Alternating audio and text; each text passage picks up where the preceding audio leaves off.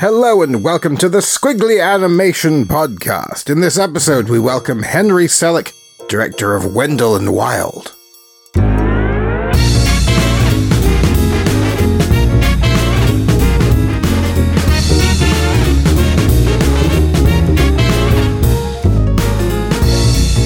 Hello again, everyone. Welcome to the Squiggly Animation Podcast with me, Ben Mitchell, and Steve Henderson. Hello, Steve. Hello, it's me. How are you, Ben? Very well. Fighting fit. How are you? Busy? Very, very busy, yeah. Obviously, Manchester Animation Festival's around the corner. Literally, the clock that ticks on the wall is getting louder and louder with every tick, and the ticks are getting closer together. So full speed ahead with MAF, which obviously around the corner in November, and really excited and really, really busy at the same time. So the closest thing to explain busyness and excitedness at the same time is probably terror. That's what it feels like. Terror. Sounds about right. Yeah. Anything you're looking forward to in particular? I think since the last podcast, the full lineup had yet to be unveiled. Yes, well, it has been unveiled. We did a launch video, and I went and read out some of the events that we've got at the festival this year, and it was about 20 minutes long because we've got something like 107 events at the festival this year. We've got a few bits and pieces we've yet to announce, which we're excited about as well. But yeah, loads going on. The festival's kind of split up into chunks. We've got our family day, which has got some good stuff, including like a gala preview screening of The Amazing Maurice. So if you're a big Terry Pratchett fan, head yourself down for that. We've got the Young Animator of the Year Awards going on there. A couple of brilliant Hey Dougie workshops, which are supposed to be for the kids, but I've sat in on them and they're absolutely brilliant. That's proper talent involved there. You know, Ross Phillips, one of the designers from the show. His name's in the credits and everything. Yeah, exactly. We've got the academic conference, and then we've got we've announced our short film competition, our feature film competition, our immersive film competition's been announced soon. Absolutely heaps of stuff. Animated Answers is back. We're talking about platforms, 3D printing, AI art, which is absolutely both captivating, terrifying, and head scratching at the same time. We've got preview screenings. We've got Dennis Doe, the director of Funan. He's coming along to share not one but two work in progresses. He's on his way to MAF as well. We've got the Fellowship Award with Lupus Films. We're going to go into the archives with Cosgrove Hall Films. We've got heaps and heaps of stuff. Art of the Multiplane with Caroline Leaf, who's coming along to that one as well. Amy McNamara as well. Making of My Father's Dragon. We've got a gala preview screening of Pinocchio. We've got My Father's Dragon as well. I'm not going to read it all out, Ben. People can go to the website, manchesteranimationfestival.co.uk. Tickets are selling like hot cakes. So if you want a hot cake, go along to the website and buy them soon because they're all selling out. And I'll see those in November. But most importantly, Ben, I'll see them there for the Squiggly Quiz. That's the main thing. Yes, save the best for last. And the true program highlights are inevitably, in any edition of any festival, going to be the ones that have got my stank on them. And the Squiggly Quiz certainly has that. We're going to make it very stanky. Come and sit in the stank. It'd be nice to do that again in person. You know, watch the bloodlust of people, pushing each other out of the way as they run to the prize table. And I think we're going to get some pretty nice prizes for you. It's always a good haul. Yeah, it's a groaning table and a groaning audience when they hear the questions. But really excited for this one. It's going to be a good one. Well, Squiggly are also going to be doing a screening like in the old days. We hadn't done that since before COVID, so that'll be nice to get that going again. And a special live edition of Intimate Animation. That's going to be a first. We did a live Squiggly podcast, I remember. That was quite fun. Yeah. So I guess it'll be sort of in that kind of vein, but not entirely sure what a live intimate animation, what form that will take just yet. We have some ideas brewing. What else? Oh, there's also the Squiggly/Linoleum program. Sensitive Content, I believe, is getting a showing there, which would be good. Certainly is. That's been going really well. And the predecessor, I'm Fine, I believe, is online now until the end of October. You could find out information about that over on Squiggly or on the Linoleum Festival website, but that was a really, really interesting assortment of films that our pal Aaron put together with Anastasia from Linoleum, and yeah, a lot of really thoughtful stuff. Going back a ways, it was nice to kind of see how much stuff had been made over kind of, a decade plus. I think something like 15 years some of them go back by. But yeah, it's a good use of animation as a medium, communicating these sort of concepts about mental health and emotional distress and burnout and working through all of that. So sharing what makes us human. Laura Beth is also going to be on one of the panels. That's part of Animated Arts, isn't it? Yeah, 3D printing. Yeah, worth a look because, I've been able to see some of the projects that she was working on, and Ainsley as well, and they're quite something. So. She's literally the expert. She's just finished a PhD in it. Exactly. Mm-hmm. Successfully defended. What else is going on in the world of animation, Ben? What's coming up? Something, I guess, is a kind of recommendation. If people missed this, perhaps.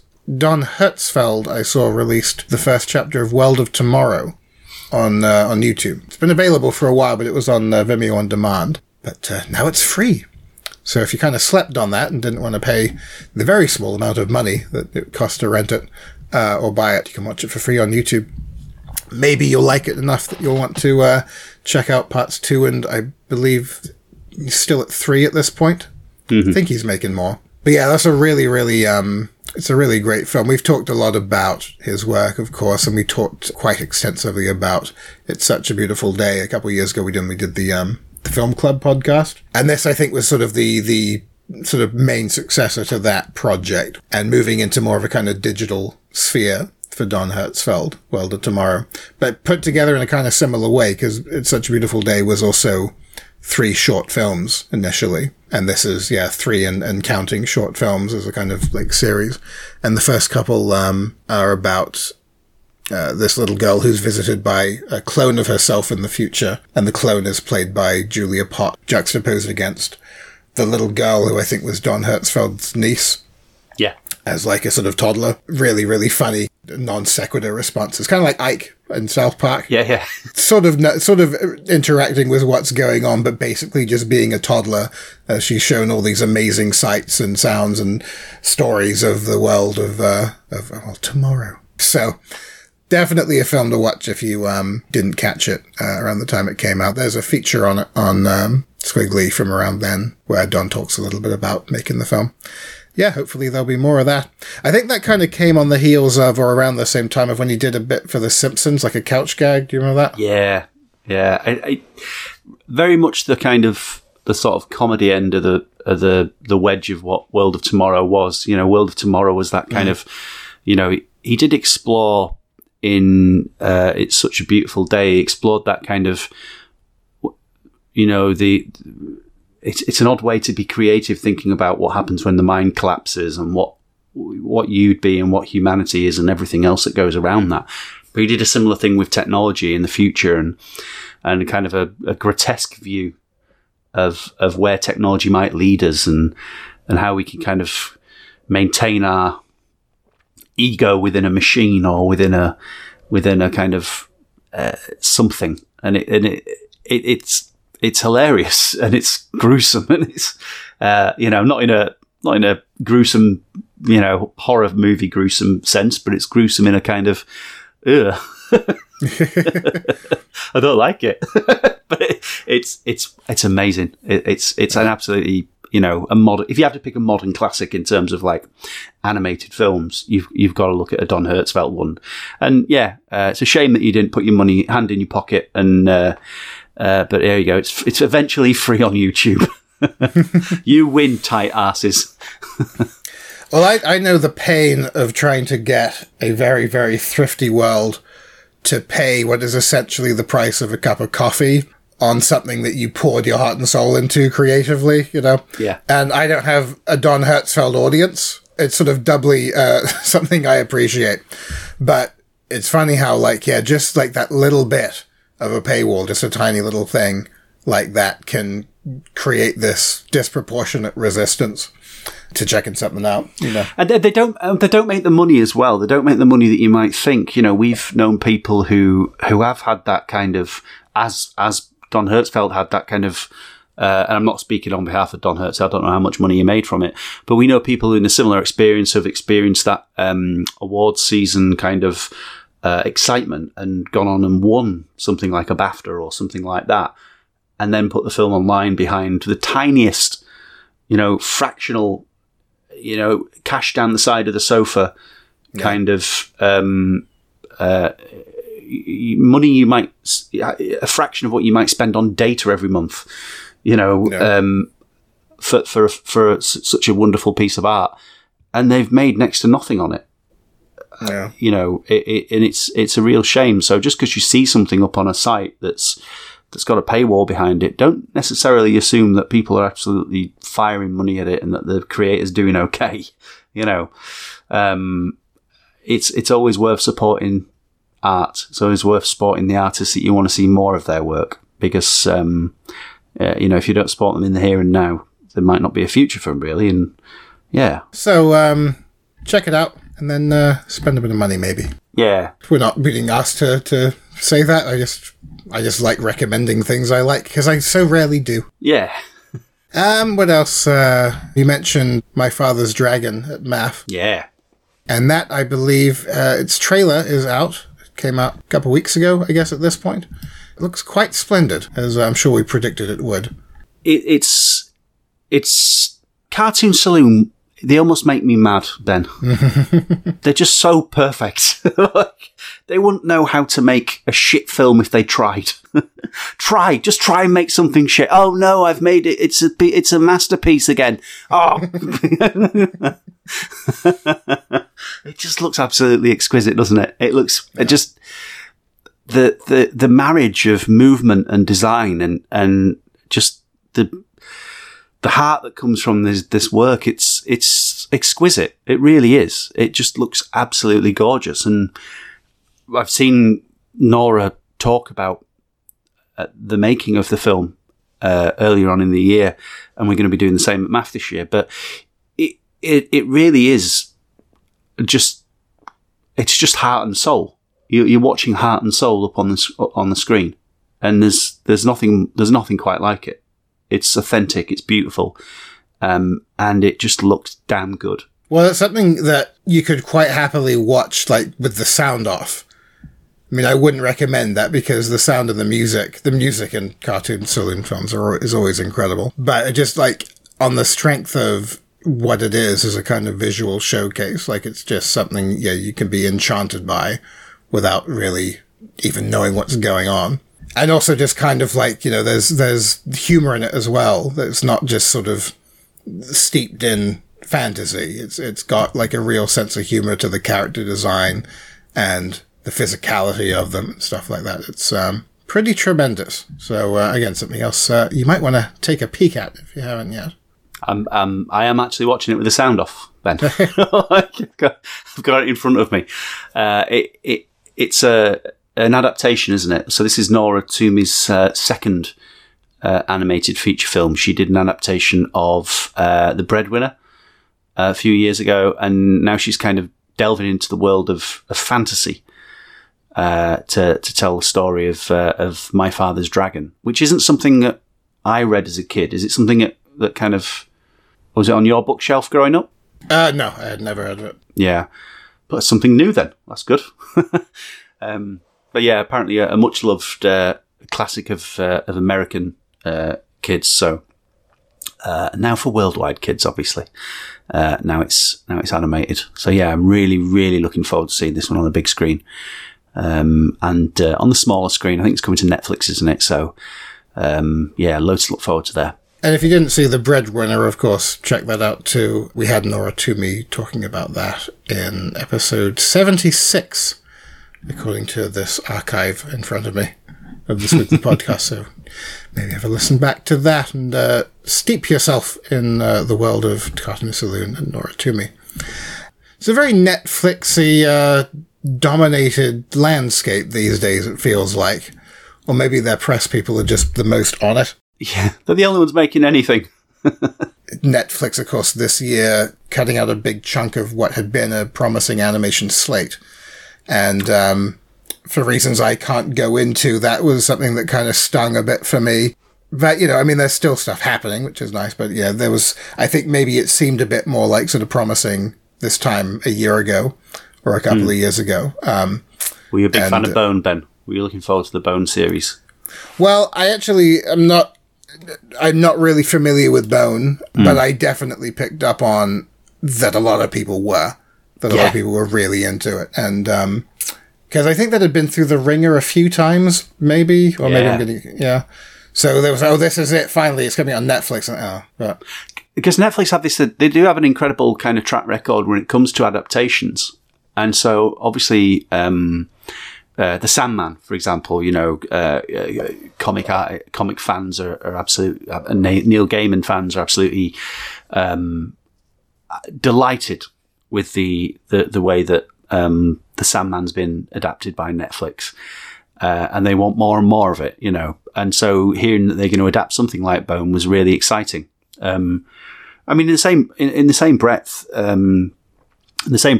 with them not doing that, they have of course taken on projects that people were looking forward to. You've got N.D. Stevenson's comic begins with N. Was it Nimona? Because I remember that was another one that So let me pretend, Ben. Through fiendish trickery and duplicity.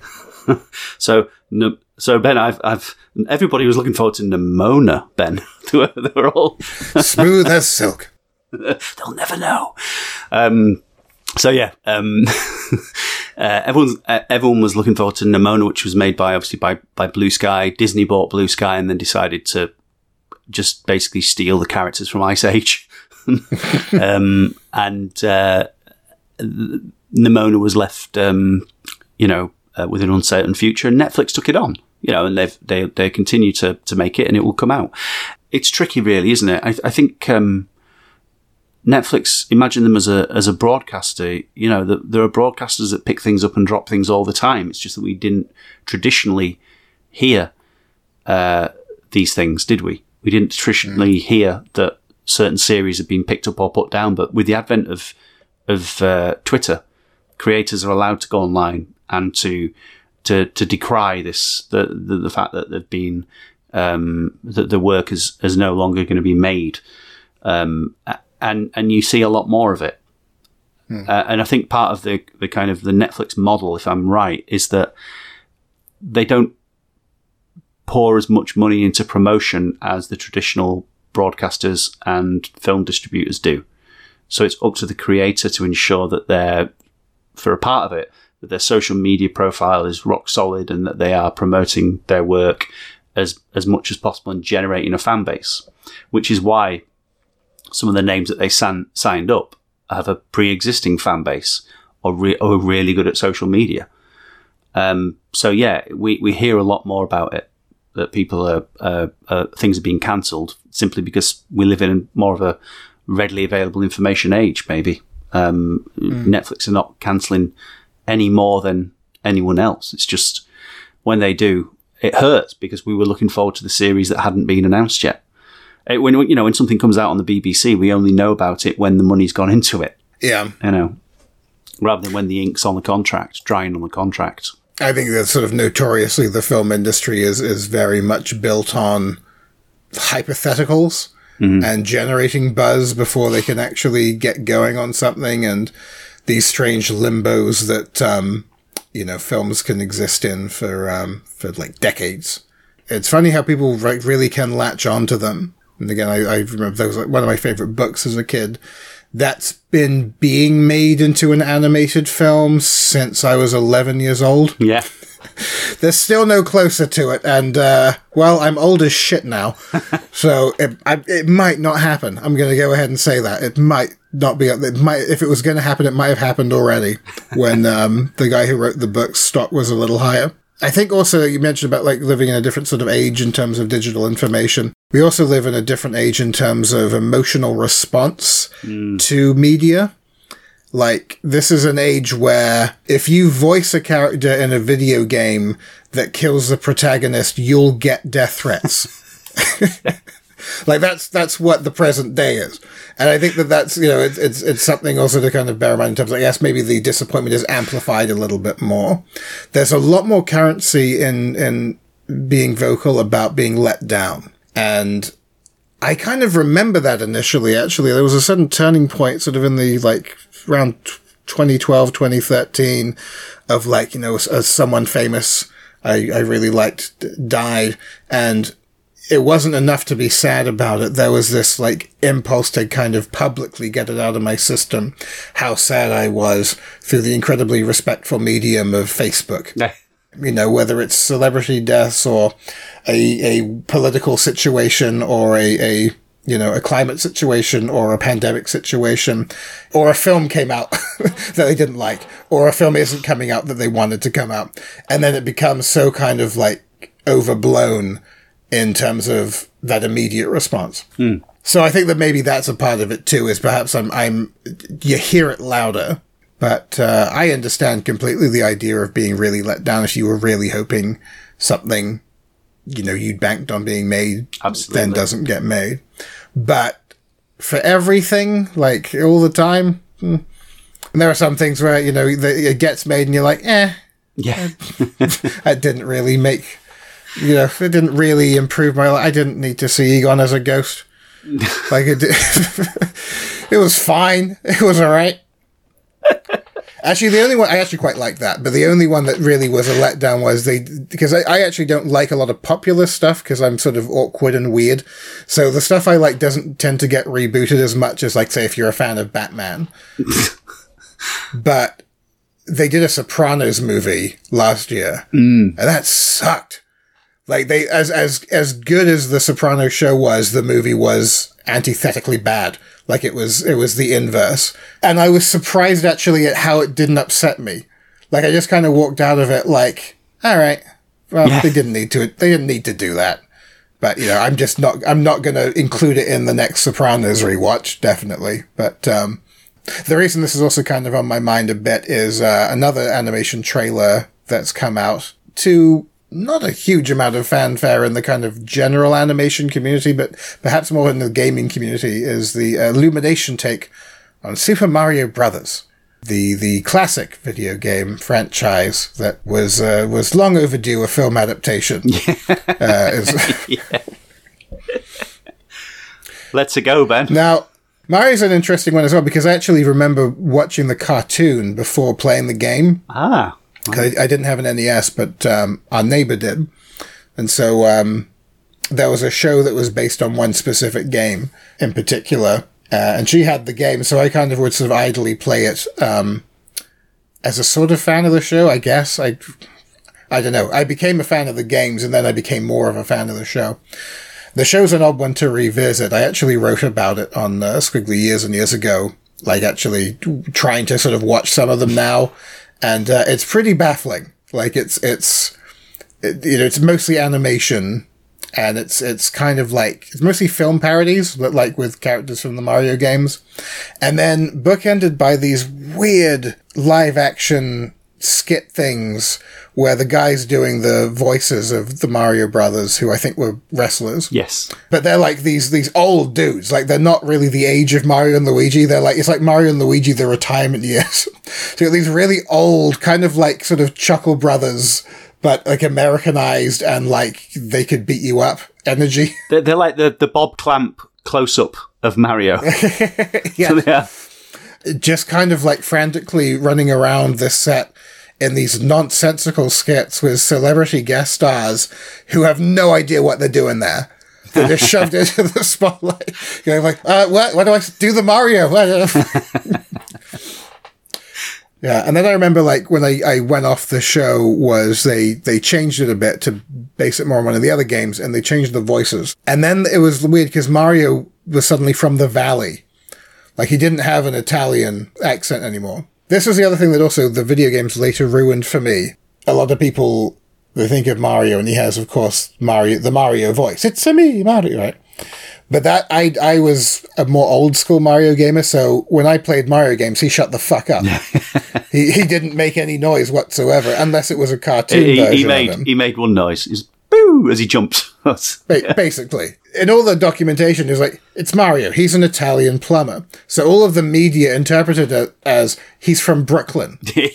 So he had this kind of like, or New Jersey, he had this kind of Brooklyn/New Jersey vibe to him.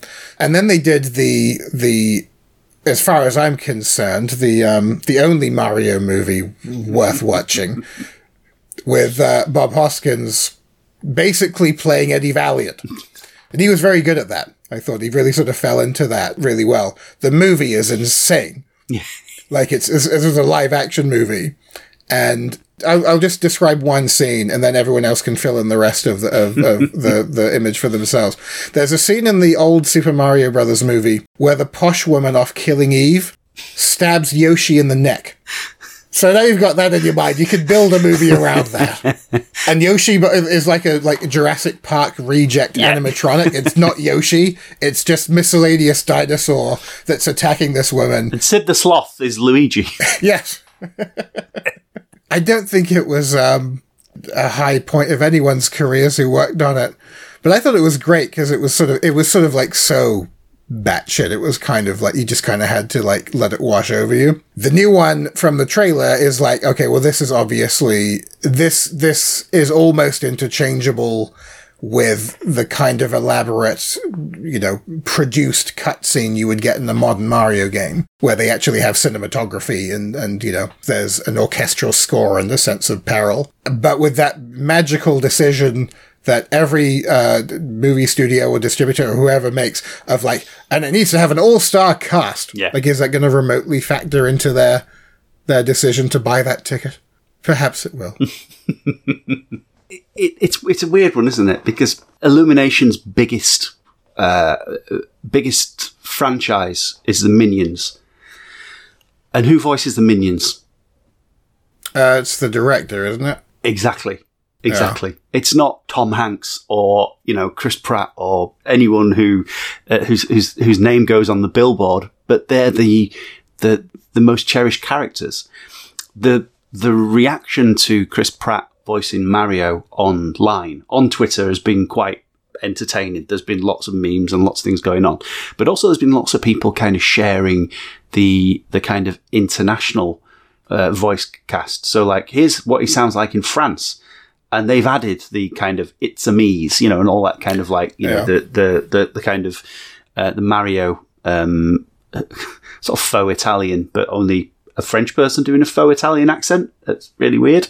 But it sounds more like Mario. It doesn't sound like Chris Pratt going, Mushroom Kingdom, here we come. It's like,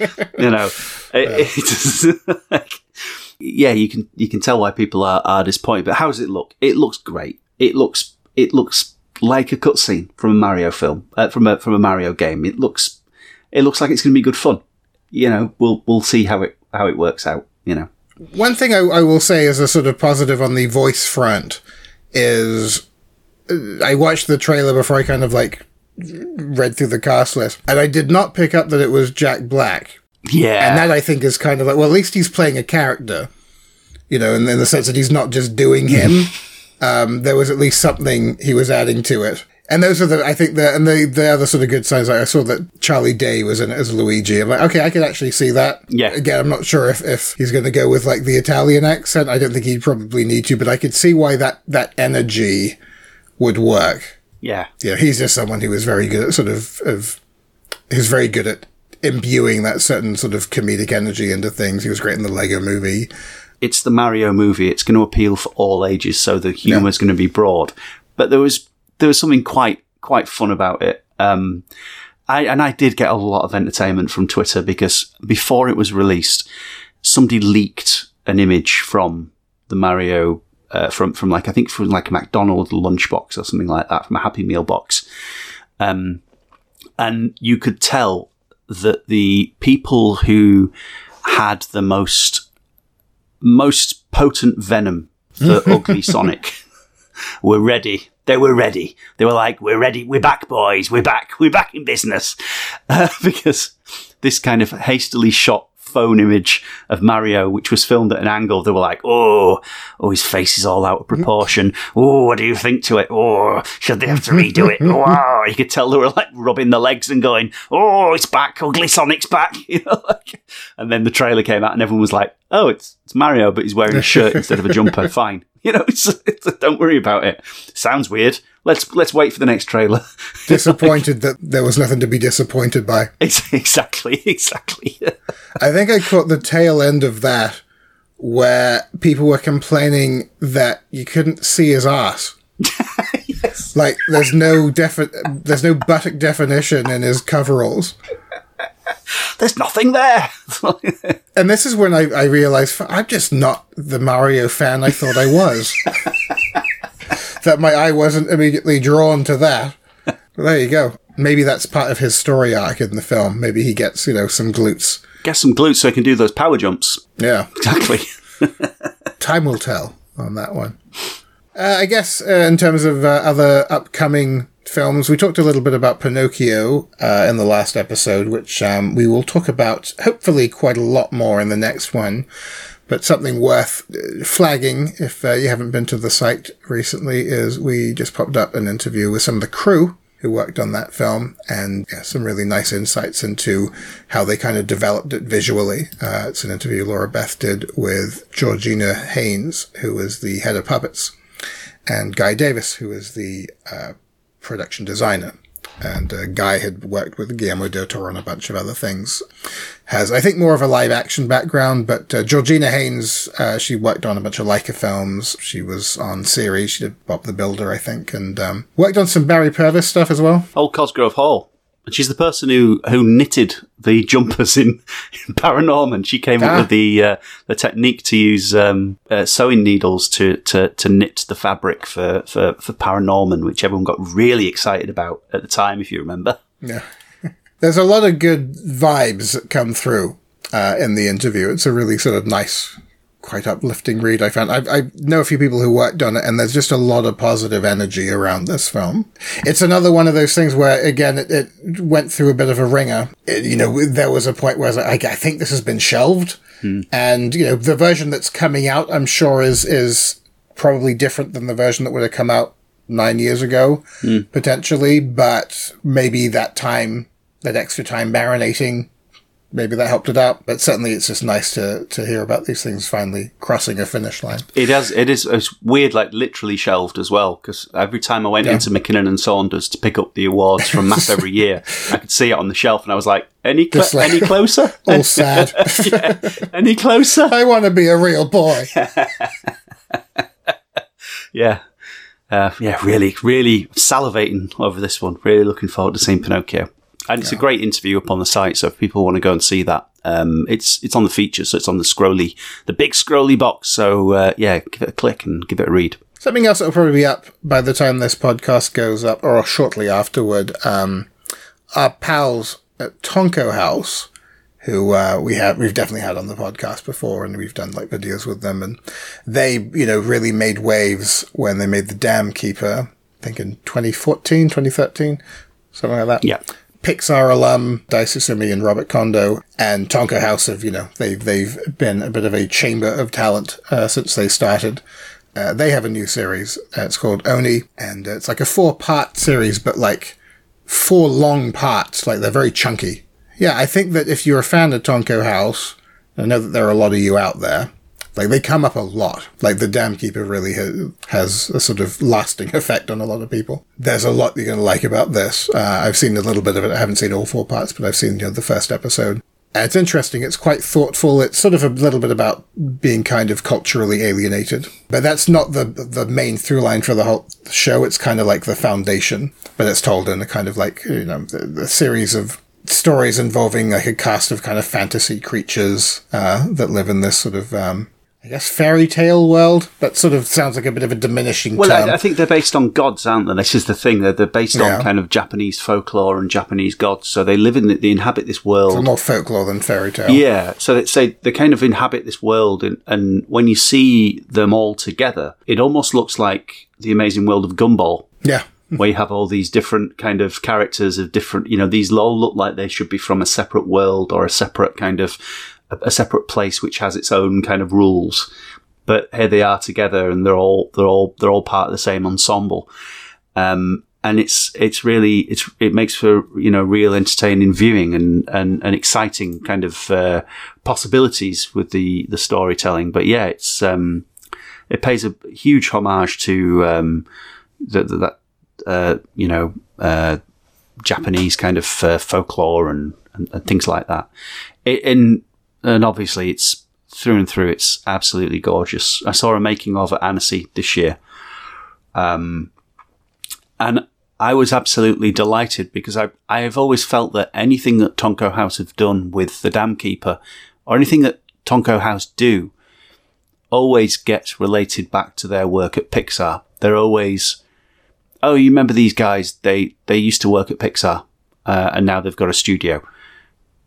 This, for me, this is the show. This is the thing that's going to shake that Pixar thing from them for good. They are the guys who did Oni. They are the guys that, obviously they did The Dam Keeper, but that was their step out of Pixar. This is them showing the world what they're capable of at their kind of, their full power, and it's really exciting stuff. It's absolutely gorgeous. I'm really looking forward to seeing Oni when it comes out.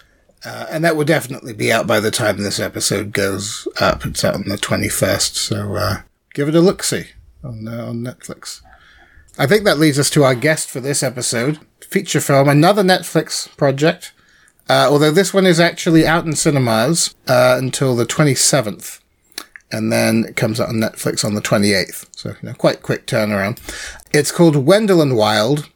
We talked about it a bit last episode of the Squiggly Animation Podcast. It's a film that we've all been looking forward to for a while now. It's directed by Henry Selick, who is indeed this episode's guest. I think it's fair to say a bit of a ledge in the stop-motion sphere. Would you agree? I would absolutely agree. One of those directors that you kind of coming to knowing as you become more and more of an animation fan. As a child, when you watch the work, you don't really care who the director is. You don't really understand that the work you're seeing really has the fingerprints of that particular director all over it, but you love it. You really like it. And then when you grow older, you get to realize, this was made by somebody and this is the person it was made by. And you get excited by that. And this is, definitely the case with Henry Selick. Everything he's kind of stop motion wise, he's put together has those kind of fingerprints through it. The Nightmare Before Christmas, Coraline, Monkey Bone. It's in there.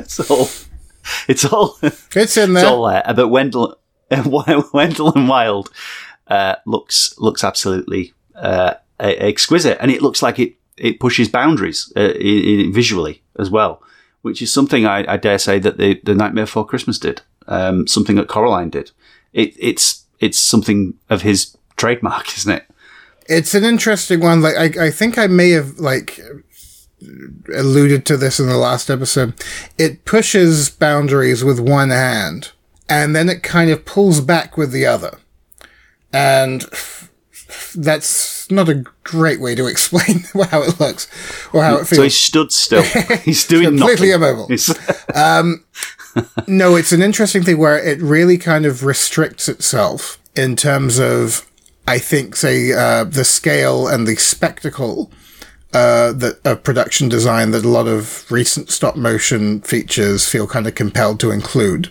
And so by kind of pulling back on that element of it, it really relies on a lot of visual ingenuity within the characters and within the production design to really sell the story and really sell the action and the story beats and all of that. And you just get stuff that you haven't seen in a stop motion film before. And it's a very lofty claim to make in 2022. Like, it's kind of like all been done and then some, you would think. And I think we really have gotten to a point where you do need to put some restrictions in place to, push yourself in other areas. And it's the classic example we brought up 1,000 times of, the absence of the kind of budget a later Wallace and Gromit film would have, for example, gave us moments like the train scene in The Wrong Trousers, you know? Yeah. And that's a really kind of valuable part of this film. No one asked, but I have a couple of criticisms, mainly regarding like music choices. The score is good, but sometimes there are like songs that show up in places where you're like, oh, right. Like, it doesn't kill anything, but it's like it just seems a bit slapped on in places. And then there are story beats that, I don't know, they threw me off a little bit the first time I watched it, and then didn't bother me the second time at all. But it doesn't have a kind of, I guess, that sort of strictly conventional approach to really kind of seeding things in a story before it pays it off later. You're just kind of presented with scenarios as they happen. So, you know, introducing the main characters, not the main characters, Wendell and Wild are kind of like a sort of two-man Beetlejuice in this film. Like, they're not the primary protagonists, but they're pretty essential as far as how this character, Cat, basically moves through the story. And they're great, but they're just kind of there. Like, it's just sort of like, and this is the underworld, and this is them, and go. It's like, okay. Her situation, you know, this, I don't think you can really classify this as a spoiler because it happens in like the first 7 seconds of the film, but she's orphaned as a child and she gets in trouble with the law, and then she's in an orphanage. And we're given that in a big info dump right at the beginning, in a way that that perhaps comes at the cost of having any kind of emotional response to her losing her parents. Like, as soon as we see the parents, they're going off a bridge. Right. And again, that's when you watch the movie, you'll appreciate why that isn't a spoiler. Like, it took as much time for me to say that as for it to happen in the film. I think it's in the trailer as well. So, whereas, for example, I've seen the first chunk of Pinocchio. I haven't seen it up to the point where Pinocchio shows up. Right. But the first chunk of this film really does seed the relationship between Geppetto and his son. And what we know about the story of Pinocchio and pretty much any other adaptation is Geppetto's a lonely old man who builds a wooden son to call his own. So a real son is out of the picture. So we know this kid's a fucking goner. But it was a pretty big sequence we saw, and the kid was alive at the end of it. So there's more of that, like, establishing a relationship between father and son to really get, I think, probably an emotional payoff later. So very different approach to these films, you know. I mean, I don't really think they're going to be comparable in any way other than being stop motion. I know they shared a big chunk of crew, but they're each director's vision. With Wendell and Wild, it's also draws a lot on Key and Peele. I think Jordan Peele perhaps a bit more. They're basically the inspirations for Wendell and Wild, like visually, the characters' performances are very clearly modeled on Key and Peele's performances and their dynamic. And, you know, if you haven't seen Key and Peele, I would recommend it. It's a live action sketch show. I think it's on Prime. Very, very funny. They just have an amazing rapport, and you could think, you know, hearing that they were going to do something animation, it's like, oh, well, that's perfect. You know, that will work very, very well. What's also kind of interesting is that this film, again, you know, took a while to marinate, and it actually, I think, began before Jordan Peele started directing films of his own. So we've had this kind of trifecta of films from Jordan Peele that are like comedy horror, while this film is being made in the background. So it's kind of interesting how much Jordan Peele has kind of reconfigured how he's kind of looked at in the film industry. Like, people really kind of hold him aloft a bit as a contemporary horror director now. Which is pretty funny, considering 7 years ago he was basically known for comedy. Yeah. And like I say, they are comedy horror, but also they are pretty horrific. Like, they're just good films.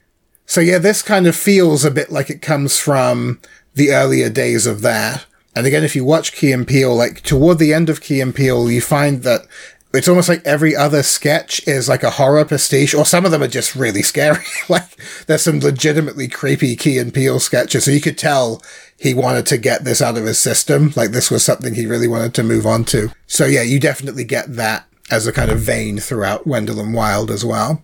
But yeah, again, like what I was saying with My Father's Dragon, I could enjoy watching this without the sound even. It's just so nicely animated. The character design is so joyful to watch. It's a bit like retro, I would say it feels a bit 90s to me. I don't know if the people who worked on the film would agree with that, or if that was their intention. How so? How so? Is that in the motion? Is that in the kind of... Is it a bit... The design sensibilities, I would say... they look like art toys. Yeah, like the kind of... the nun character, there's a certain, like, quality and scale to her. There's a finish to the characters. They feel a bit like say, those sort of vinyl toys. But there's something a little bit about, like, there's a trio of schoolgirls in it who are, like, the kind of popular kids, and you would think that they would be set up as, like, the antagonists, but actually they're not. They're just this trio of schoolgirls who are just kind of there. That, to me, has a very kind of, like, sort of puts me in mind of stuff like the PJs. Yeah. Kind of late 90s, sort of, like, those sort of last days of, like, stop motion on television. Ever so slight whiff of Celebrity Deathmatch. Oh, okay. I don't know. These are actually pretty, like, far apart, like, jumping off points, but... Just looking at them, they look stills. They look like it could be something from Strange Hill High. Do you remember that puppet show from a few years back? Yeah. Maybe that's just the vinyl way of them, you know, some of the characters, at least. But there's definitely, I think, a quite specific jumping off point from Afro-punk art. Yeah.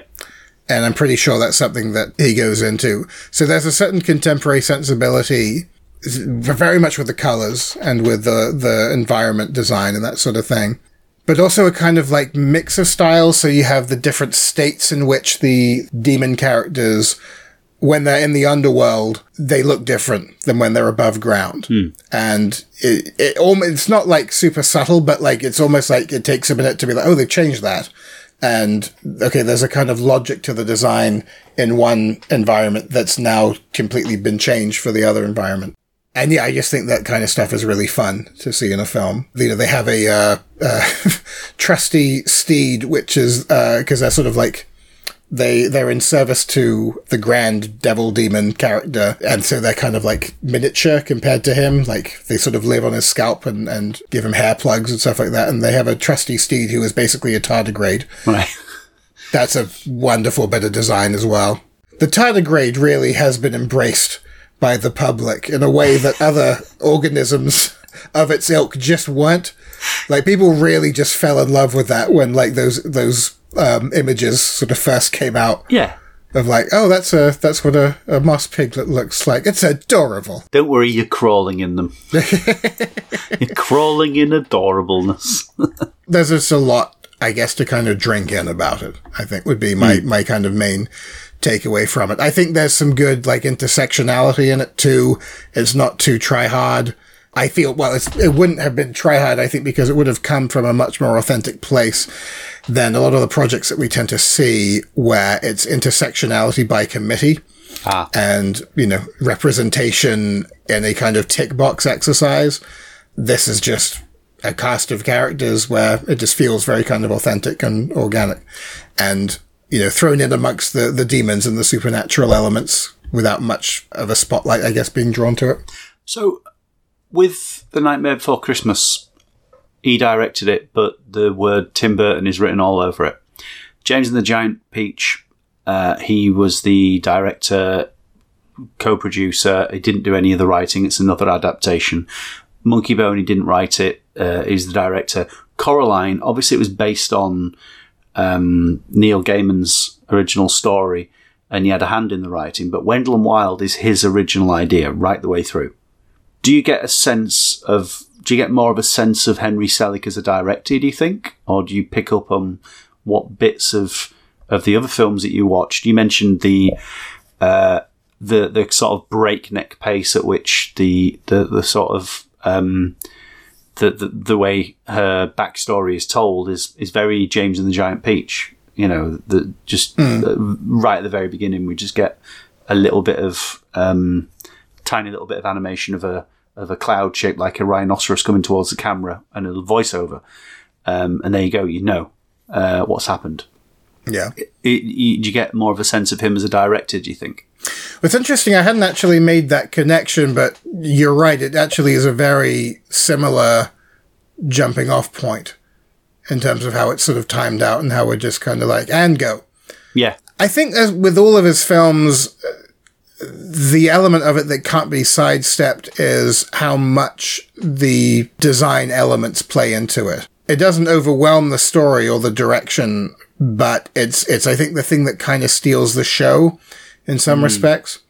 I think it's a chap called Pablo Lobato was sort of the main person responsible for the overall kind of look of the characters, at least. And so it's sort of, in a sense, there would be definitely a sense of collaboration that remains. And so between Henry Selick's relationship with Pablo and then Henry Selick's relationship with Jordan Peele, and Jordan Peele had quite a lot of crucial input into it, I think, especially as far as how the main character was developed. To me, it felt like a collaborative element, but because we've never seen something that was like, 100% Henry Selick, I don't really know what that would look like. Yeah. I think perhaps there's a quality of the film that feels in parts a little bit naive. And that might be a sign of stuff that he's doing for the first time, areas of the film that he's kind of taking charge of that he hasn't before, that feel a bit kind of, unconstrained and loose. It doesn't have the tightness, I think, of, a lot of major sort of, big Hollywood feature films tend to have this really kind of like punched up to the max. Like everything is like really, really tightly wound. Every moment is completely explosive and, it's either got like action or a joke or something. And this breathes a bit more. There are more kind of like pregnant pauses as we kind of like sit in an environment and we kind of watch, the world go by in a graveyard or on top of a big demon's scalp or, it has kind of more of a leisurely pace. That perhaps might be something that is a result of Henry being sort of more at the helm of it and maybe is more indicative of, an absence of, I guess, meddling interference that in some respects could have killed it. Yeah. In other respects might have improved certain elements of it, but like I say, there were elements of it that kind of felt a bit like unusual to me when I watched it the first time. And then I watched it again. I was like, yeah, none of that bothers me now. Like it's, now that I know the story, I'm just quite happy to just kind of watch it again and enjoy it for what it is. And, there's a lot to like in it. Fantastic. Well, it's certainly exciting to have Henry Selick on the podcast. He's one of the names that we've, if we were to have drawn up that kind of long list of kind of heroes at the beginning of our kind of podcast journey, Ben, I'm sure he would have been on either one of our lists. So great to have him on and great to see him making another feature film. It's been a fair few years. In fact, I don't think he's made a feature film while we've been podcasting. No. That's how long. 2009, we started in 2012. It's exciting to see him back with a budget and with a brand new feature film. So I'm looking forward to hearing what he has to say. Wonderful. Well, here is Laura Beth Cowley speaking with Henry Selick, the director of Wendell and Wild. To anyone who's a fan of both yourself and Jordan Peele, you seem like an absolute perfect pairing. But could you tell me a little bit about how you first met and how you ended up working together?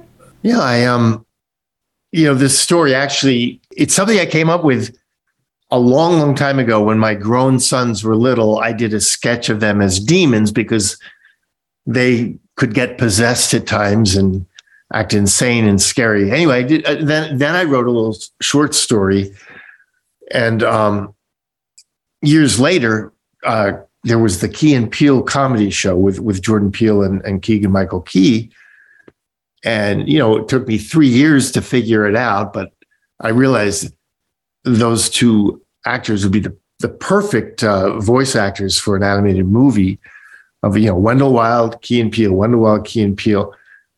I reached out and, they were both interested in the voice work, but Jordan wanted to meet. And so we did back in 2015. And turned out he's a super fan of stop motion animation. He knew all of my stuff. He had studied puppetry. Even the logo for his company, Monkey Paw Productions, is a beautiful stop motion animation bit.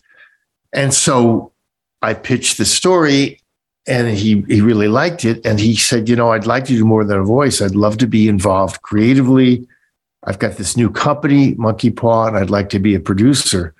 And it didn't take me more than a second to realize, oh, that's great. I'd have a strong partner in this. And then from there, we went on to expand it. We got a publishing deal, and I was writing a book with this guy, Clay Chapman. At the same time, we were developing the movie. And things didn't really fall into place till Jordan went off and directed his first horror film, Get Out. And then suddenly everybody wanted to be in the Jordan Peele business. And we were very careful about where we took our project because we knew it was crazy. And we didn't want to have to like water down and make it, just stupid. So we found a good home with Netflix because they told us right up front, if we like a project, we like the people, we will make it. We are not going to just develop it and it will never happen. And it took a long, long time, but that's what happened. Jordan really did contribute enormously, though, to the story. In the original, Sister Helly was the protagonist, and he convinced me it should be Kat. And I said, I'm worried, well, is it too similar to Coraline? And he said, well, and she should be a person of color. I said, he wanted to make films with this company that he wished he could have seen when he was a kid. He always loved animation, but there was never anyone like him on the screen. And I thought that was cool. And it inspired all the characters and cast and so forth. So it's kind of how it happened, how we hooked up in it. He just happened to be a very rare individual who loves stop motion animation from an area you wouldn't expect. I couldn't have known that from his work as a comedian. Mm. So as you as an individual, your work is very iconic for its storytelling, but also kind of the innovative way you kind of push design and cinematic language within stop motion. Can you tell us a little bit about the kind of visual inspiration and where you tapped into that for the film? It started with character design. And right from the start, I wanted the demons, who are voiced by Key and Peele, to resemble them, to be caricatures, but not like those awful caricatures you pay $1 at the seaside and you get a big head and a little body. So I reached out to this guy, Pablo Lobato, who's Argentinian, and his work is very Picasso-esque, but I think it's the most beautiful caricatures that have, the best ever. No, but he's one of the very best ever. And it took a little to convince both Key and Peele why I felt it was a good idea. But it was when Pablo did the designs, they were convinced, because it would be very artistic. It wouldn't. I don't know. There's been other caricatures of famous actors doing voices that haven't worked out so well. I won't name them. So it sort of started with Pablo and his approach and to character design. And we expanded. I mean, his work is super graphic. And in the underworld, our demons are very much bas-relief, their faces and so forth. And in the living world, they're more dimensional. And so I figured that was, we'd build something from there. And then I worked with Lou Romano, who's a production designer, and Kenny Leoncito, an illustrator, to sort of,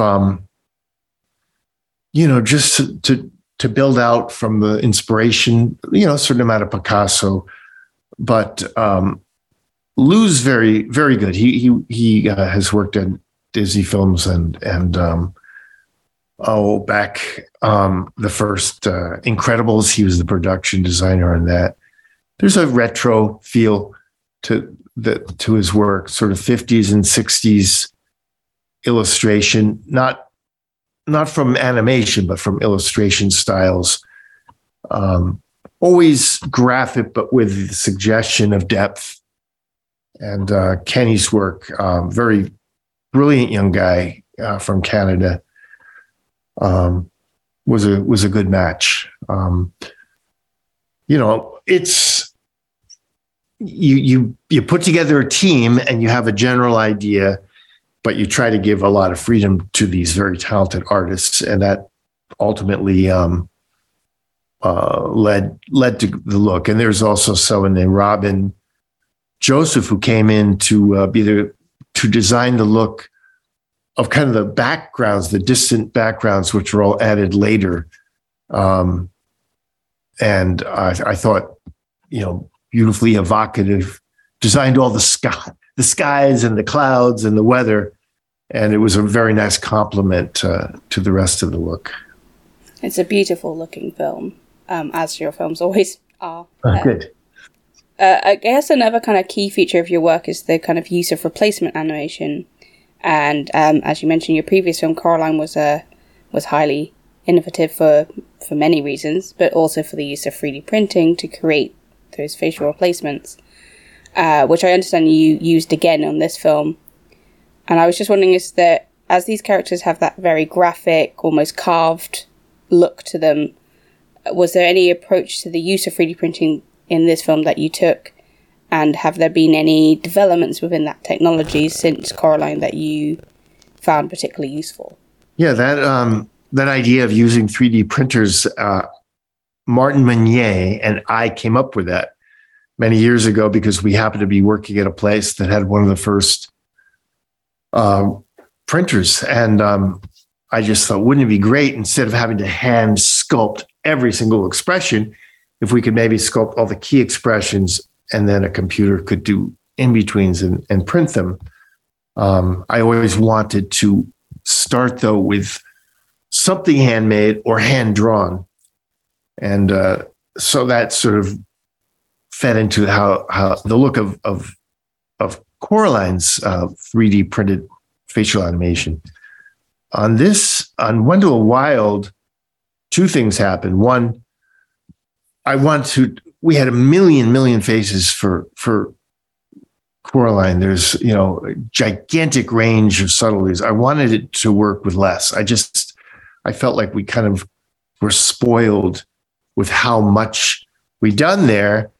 And I felt, especially for some supporting characters, I wanted to see, what's the least number of face changes would work and still look good, like the giant Buffalo Belzer. He has a surprisingly small amount of facial expressions and changes, whereas Kat, she doesn't get the full Coraline treatment, but she does have a lot more subtlety and range. And so, first off, it was like, how much can we do with less? And then also, I wanted to show the seam, because back on Coraline, we realized if we create a seam between upper and lower face, then we can have many more expressions by combining different eyebrow positions with different mouths. And even on Coraline, I wanted to show that seam, but people freaked out. No. People, you'll give it away. People will hate that. I always felt like, well, no, in 5 minutes, people don't even see it. They're not thinking about it. So those are the two ways: using a lot less faces and show the actual means that we animate. Did you print in color or did you paint them after printing? We painted after. I'm sure that, there's always further developments in the 3D printing, but from what I saw, the way the color looked there was just something I didn't like, and I still like combining, handmade stuff, and so painting them by hand, done beautifully and perfectly, I just like the look of it better than the color printing. It gives it another texture as well, doesn't it? Yeah. So your films often have a kind of pointedly dark edge to them, and obviously Jordan Peele is a phenomenal horror director as well. But I was just wondering, what draws you to these kind of subjects and visuals, and why do you think animation and stop motion work so well with this kind of genre, this kind of storytelling? Personally, I've always been drawn to it. My mother was too, and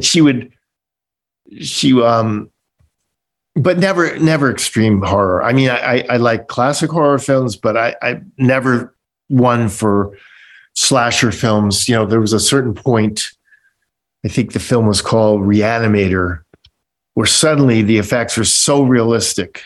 I couldn't take it. But I like it. You know, my motto is my movies are for brave children of all ages. I kind of like this stuff that scared me when I was little. So, you know, Night on Bald Mountain from the original Fantasia, but even The Sorcerer's Apprentice from that with Mickey Mouse. It's dark and scary and wonderful. The Headless Horseman, you know, from the 1940s, a Disney thing. And then all of the Ray Harryhausen animations. You know, he mainly did Monsters and Effects. There'd be another director, but really they were his movies. But The Seventh Voyage of Sinbad, Jason and the Argonauts, and so on. Those are kind of creepy and fun. And, you know, if you're really young, could give you nightmares, which I had after seeing The Seventh Voyage of Sinbad when I was about 5. I had dreams of that Cyclops growing in our family's fish tank every day, getting bigger, starting out small and getting larger and larger. But I think, and so to answer the other part of your question, I think that the stop motion in particular, it's quirky. It's I call it kind of old magic. It's like, you know, pre-CG. It's not slick and perfect. It's a little crude. It can be bumpy, but there's this life to it. Even the flaws kind of show that it's been touched and it's been brought to life. And it's both charming and also a little scary. I mean, with the exception of everything that Aardman's ever done, they're so good at, you know, at their style of characters and animation.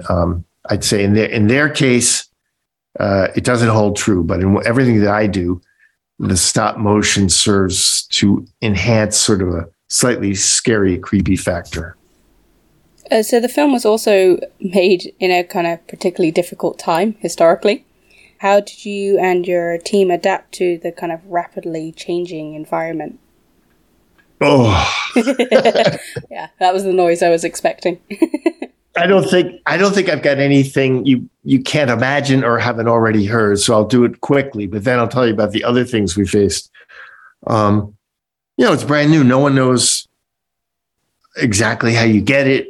I think common sense should have told us to wear the masks from the day one, but we had to shut down the studio. You know, we had done most of our pre-production. We were ready to start animating, and we had started, but we had to shut down. And then the people that could work from home continued to work from home. I had to learn to work remotely with storyboard artists, which turned out to be okay. It wasn't a problem. But then there was other times, you know, I'm working with people in the art department. If I'd just been there, I could have said, that one, not that one. but to do it, looking at pictures and having a big group, some areas were more challenging than others. Recording the voices that became crazy. The studio, Netflix, was very helpful. I mean, they would, like our protagonist, Kat, they put together like a kit, a recording kit, so that Lyric Ross, who lived with her mom, could set up a recording kit in her closet at home to record voices. And it's in the movie. So we found ways to keep going. And then eventually when we were able to come back to the studio, it really slowed things down because we had to keep social distance, filters on the air and tests every few weeks and so forth. But I feel that we having faced that, plus we faced, there were fires. This film was made near Portland, Oregon. And traditionally, they don't get that many forest fires there, but with climate change, they do. And there are forest fires getting closer and closer to Portland, to the point where the air was so bad you could barely see. The fires were getting so close to the studios, we had to evacuate all the puppets. We felt like if the puppets survived, we could still make the movie. But we could rebuild the sets, but if the puppets were lost, it'd be over. So we had to rescue all the puppets and get them to safety. And then they were able to stop the fires. And then we brought the puppets back to the studio. We had something called a heat dome. I mean, you know about it, how the world's heating up. But for about a week, we were the hottest place on Earth. Portland up into Vancouver, Canada. We were like 115, 16 Fahrenheit. I don't know the equivalent in Celsius. We had ice storms, power outages. So it was like, God does not want us to finish this movie, but we're going to do it. You had all the plagues. Yeah. Any locusts? No locusts. A few snakes got in the building. That's about it. So you mentioned it a little bit earlier, but what was your experience with working with Netflix and building into the kind of production and the kind of end game, the fact that it's going to be on streamed rather than going into cinemas in the kind of traditional way? Well, the fact is, I love the idea that it would stream because, when you go out, when it was only cinemas and then maybe DVDs and screens on television later, it's sort of, it's like a sporting event where it's a heavy competition. Who's going to win the weekend? Are you going to get in the top 10? And then how do you do the next weekend? And so it's just the stakes are much higher, and it's harder for a more independent type of animated film to do especially well there. With Coraline, I think we came in at like number 3. I remember Nightmare came in at number 1, which was a fluke, just a slow weekend. But I love the idea that we didn't live or die based on that opening weekend, that there would be a chance for people to find the film, that there could be word of mouth. So I love the idea of streaming. I also know that everybody's got a pretty big TV. I mean, they're because the prices came down. Of course, a lot of people watch shows on their phones, and I hate that. But, for some comedies, it's okay. But so I was attracted to the idea of the streaming. We'll come out in like 4 theaters, one in New York, one in LA, one in San Francisco, one in Portland, Oregon. But I have no issue with that. As far as how we worked with Netflix, they were learning a lot too. They were like hiring new people every single week because they're growing. So it's like our animation executives weren't hired till long after we'd already set up the project and started. So they came in and they had to get tuned into what we were doing. It's a rated PG-13, which is a little higher than normal for animated films here. And I had to get in tune with them, but we managed to do it. And they also, they were very, very helpful during COVID. They did everything they could to keep us going. They paid people who couldn't work. There was a time when everyone who could work from home worked from home and did whatever they could. But there's a lot of people who there was nothing they could do, and they paid them anyway. Of course, later they said, your film went over budget. Well, yeah, and you helped, but by being so kind. So this is, of course, another fantastic addition to your roster of films, and I was just wondering what your hopes are for the film and yourself moving forward. And do you think you might work with Jordan again? My hopes for the film are simply that people find it and like it, and that it grows an audience of fans. I believe strongly it will.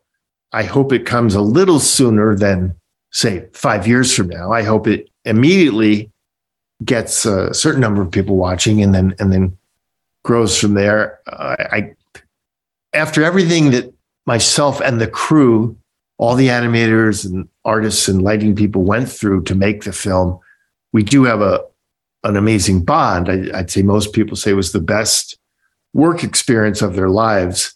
I guess because it was so hard, but we managed to get through it. So for their sake, I hope people love the work that we all did. Working with Jordan again, yeah, I'd do it in a heartbeat.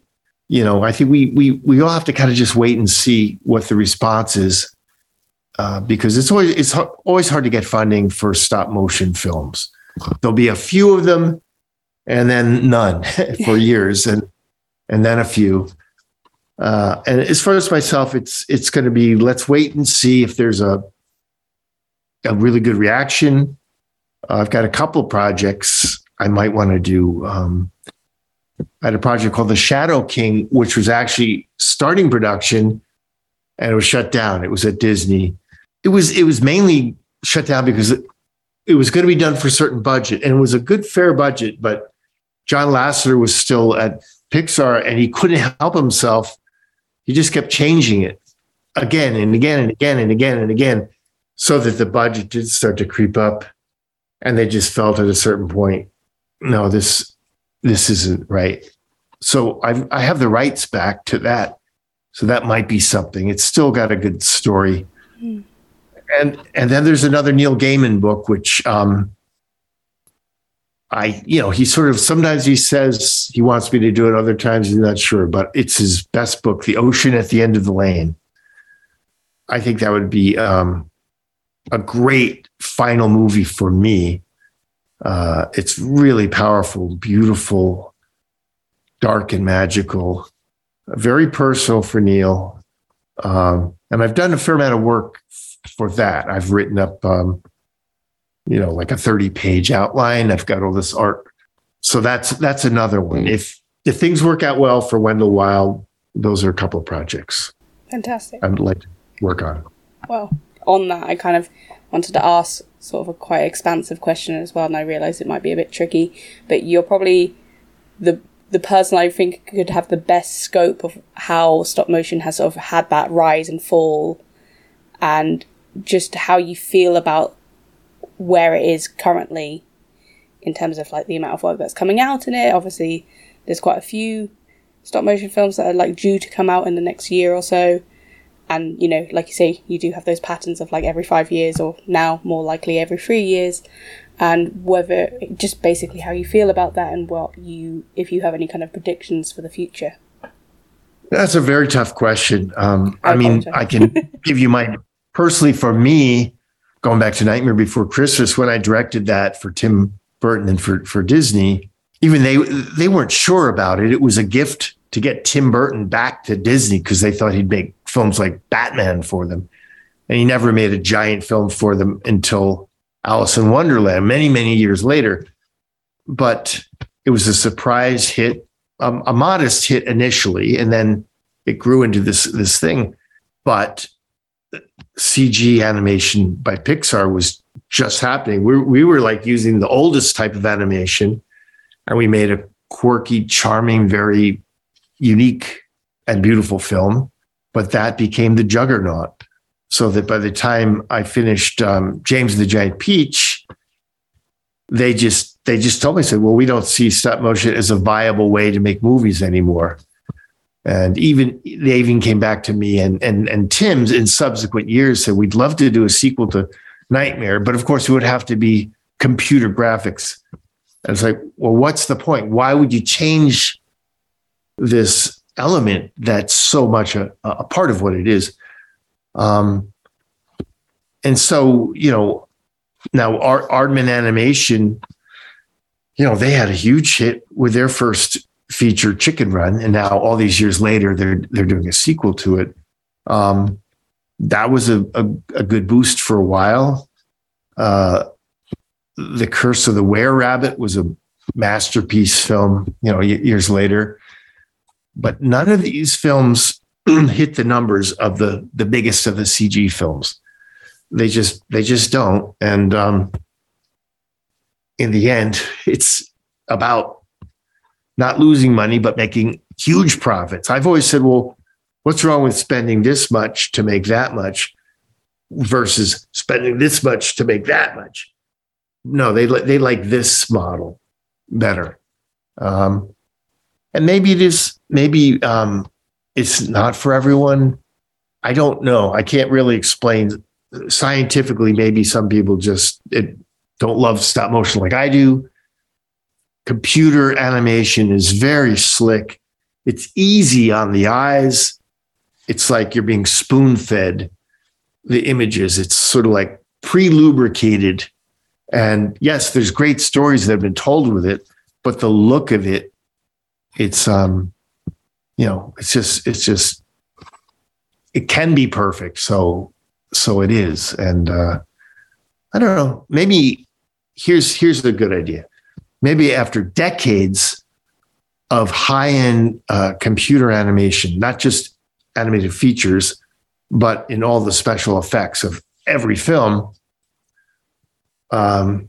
people wouldn't mind a little bit more rough and raw and handmade, and the old will become new again. That's my happy prediction for the future. I'd agree. I think it's like anything. It doesn't suit everyone, but it doesn't have to. In the same way that the story doesn't suit everyone always. So I'm not quite sure why technique has to also as well. So I also just feel like I need to state that I obviously grew up on Nightmare Before Christmas. It's one of my favourite films. But James the Giant Peach is also one of my favourite films. And I've never understood why I know from a historic point why it doesn't necessarily get the fanfare it deserves. But it's always one that I'm keen to rewatch and revisit and bring out for everyone. It has some of the best puppets ever made, as far as I'm concerned. Yeah, I know. I love the film too, but it was also Disney didn't really support it when it came out because they'd already given up on stop motion. But yeah, it's I love your quote though. It's not for everyone, and it doesn't need to be. I think that's maybe why it thrives over here in grey England. We like the quirk. Yeah, I think you're more connected to the past. I mean, there's a much bigger past than Hollywood. And so you're not quick to throw out old techniques and here's the newest and here's the latest. I've always liked sort of seeing a mix of, some of the best by far stop motion people in the world are from England. I always end up working with many people, animators in particular from England, because it's just a craft, an art form that's well respected. It's taught in schools and goes on and on. That was Laura Beth Cowley talking to Henry Selick, the director of Wendell and Wild, which is out on Netflix on October 28th, following a short theatrical run here in the UK. Check it out, can't speak highly enough of the man. We're all very excited to see how this goes down. Be nice to see him again, in less than 12 years from now. Yeah. Maybe narrow that gap between films, hopefully. We'll see. Yeah. And if you're not even that familiar with him, maybe you like Jordan Peele. It's a great Jordan Peele film. Everyone involved does a smashing job. It's a great Maxine Peake film. You might be a Maxine Peake fan. Who knows? Maxine Peake's in it. She plays this kind of like archetypical British posh lady villain, Cruella de Vil kind of character, I guess. Brilliant. Ooh, here's something we haven't done in a while. We have a fact sheet about the film. Ooh. Would you like some chillingly fun facts about Wendell and Wild? So long as they're both chillingly and funningly as well. Yes, please. Well, if there's a dearth of chillingness or funness, let me know, and I will rescind said facts. I'll just pick a few at random. Kat, the main character, has roughly 160 individually hand-curled strands of hair on her head, each made of dyed wool. Ooh. There you go. I wouldn't have thought they'd have counted them out, but there you go. I wonder if that's better or worse than all of the freckles on the character in Isle of Dogs. Yeah. Jesus Christ, what a thing to put your puppet team through. Yeah. Do you think most of this fact sheet, looking at it, is just people from the puppet team complaining about the fact that all the details that they've had to do? Ooh, Miss Hunter had a Link Ray shirt. Neat. Mm. The souls condemned to Belz's Scream Fair are what Selleck calls danged souls. Many of them are based on people from Selleck's own life, including a bar owner who fired him when he was a piano player, an ex-lawyer who cheated him, the high school wrestling team coach who made him lose weight, and his wife's old boyfriend. So he's got some demons. That's a specific list. That is a very kind of Nightmare Before Christmas-y sequence. And that's another thing I really kind of appreciated about this film. There's lots of little moments here and there that really call back to, like, oh, that's very James and the Giant Peach. Oh, that's very Nightmare Before Christmas. And if you kind of picture the way Nightmare Before Christmas opens and you have the kind of tracking shot through the graveyard and you get the 2D animation of the ghosts sort of overlaid on it. You know, come, well, I send you. There's a kind of stop motion-y version of that kind of thing as we're going down into the underworld, into this kind of like demonic fairground. You get the way the spirits are kind of depicted and floating through. Yeah, that felt very This Is Halloween. So there's lots of little kind of, I don't know if you'd call them Easter eggs, callbacks maybe, little nods to previous work. Good stuff. Well, I think we did 3 facts. That's enough. It's getting late. Watch the film. Maybe we'll do some more next episode if there's a demand for them. I'm gawping at these facts. There's 34 of them, Ben. Let's do one more, and then we'll have done more than a 10th. You can spot 2 surprise Jack Skellington appearances in the film during the opening credits, first leading us down to the Scream Fair and on the antenna of the Juvenile Detention Centre van. There you go. I was dipping into a couple of the old film club podcasts. Yeah. Because we did James and the Giant Peach and Nightmare Before Christmas. Yes. Yeah, it was a bit where we were talking about like Jack Skellington cameos in his films because he shows up in James and the Giant Peach. And I'd forgotten this one, but we were watching Beetlejuice the other day, and Laura did mention this in the podcast, but there's that scene near the end where he's got a little Jack Skellington on his hat. And that predates Nightmare Before Christmas by like 3 or 4 years. Yeah. So I do wonder, like, was that on the cards for him? Like, was he thinking, like, because I think that it existed, like, as a sketch at that point, probably. It's like 1988, 89, something like that. So, yeah, to actually kind of, like, have a cameo before he's even, like, a popular character, that was a weirdly sort of prophetic moment in Beetlejuice. Yeah. Interesting. Or maybe it's just the only way that Tim Burton knows how to draw Skellingtons. That's actually more likely. Still a good film, Beetlejuice. Still holds up. Yeah. Doesn't make any sense whatsoever, but it's still good. Right. Do we have anything else to talk about? I've run out of stuff. Yeah. I'm equally spent. Just to tell people to get themselves down to Manchester Animation Festival in November. We've got all that amazing squiggly stuff coming up and loads more. So you can go on manchesteranimationfestival.co.uk, get yourself some tickets to some good stuff, and fill your face with a feast of animation. And we'll see you there in November. Wunderbar. Well, thank you everyone for joining us for another episode of the Squiggly Animation Podcast. I'm sure we'll be back with one more before the year is through, all being well. But maybe catch you at MAF in the interim. Thanks also to Henry Selick for talking to us about Wendell and Wild. You can catch that on Netflix again on October 28th. Good fun all around. Well, I've been Ben Mitchell. You can catch me on Instagram at Ben L. Mitchell. And you've been Steve Henderson.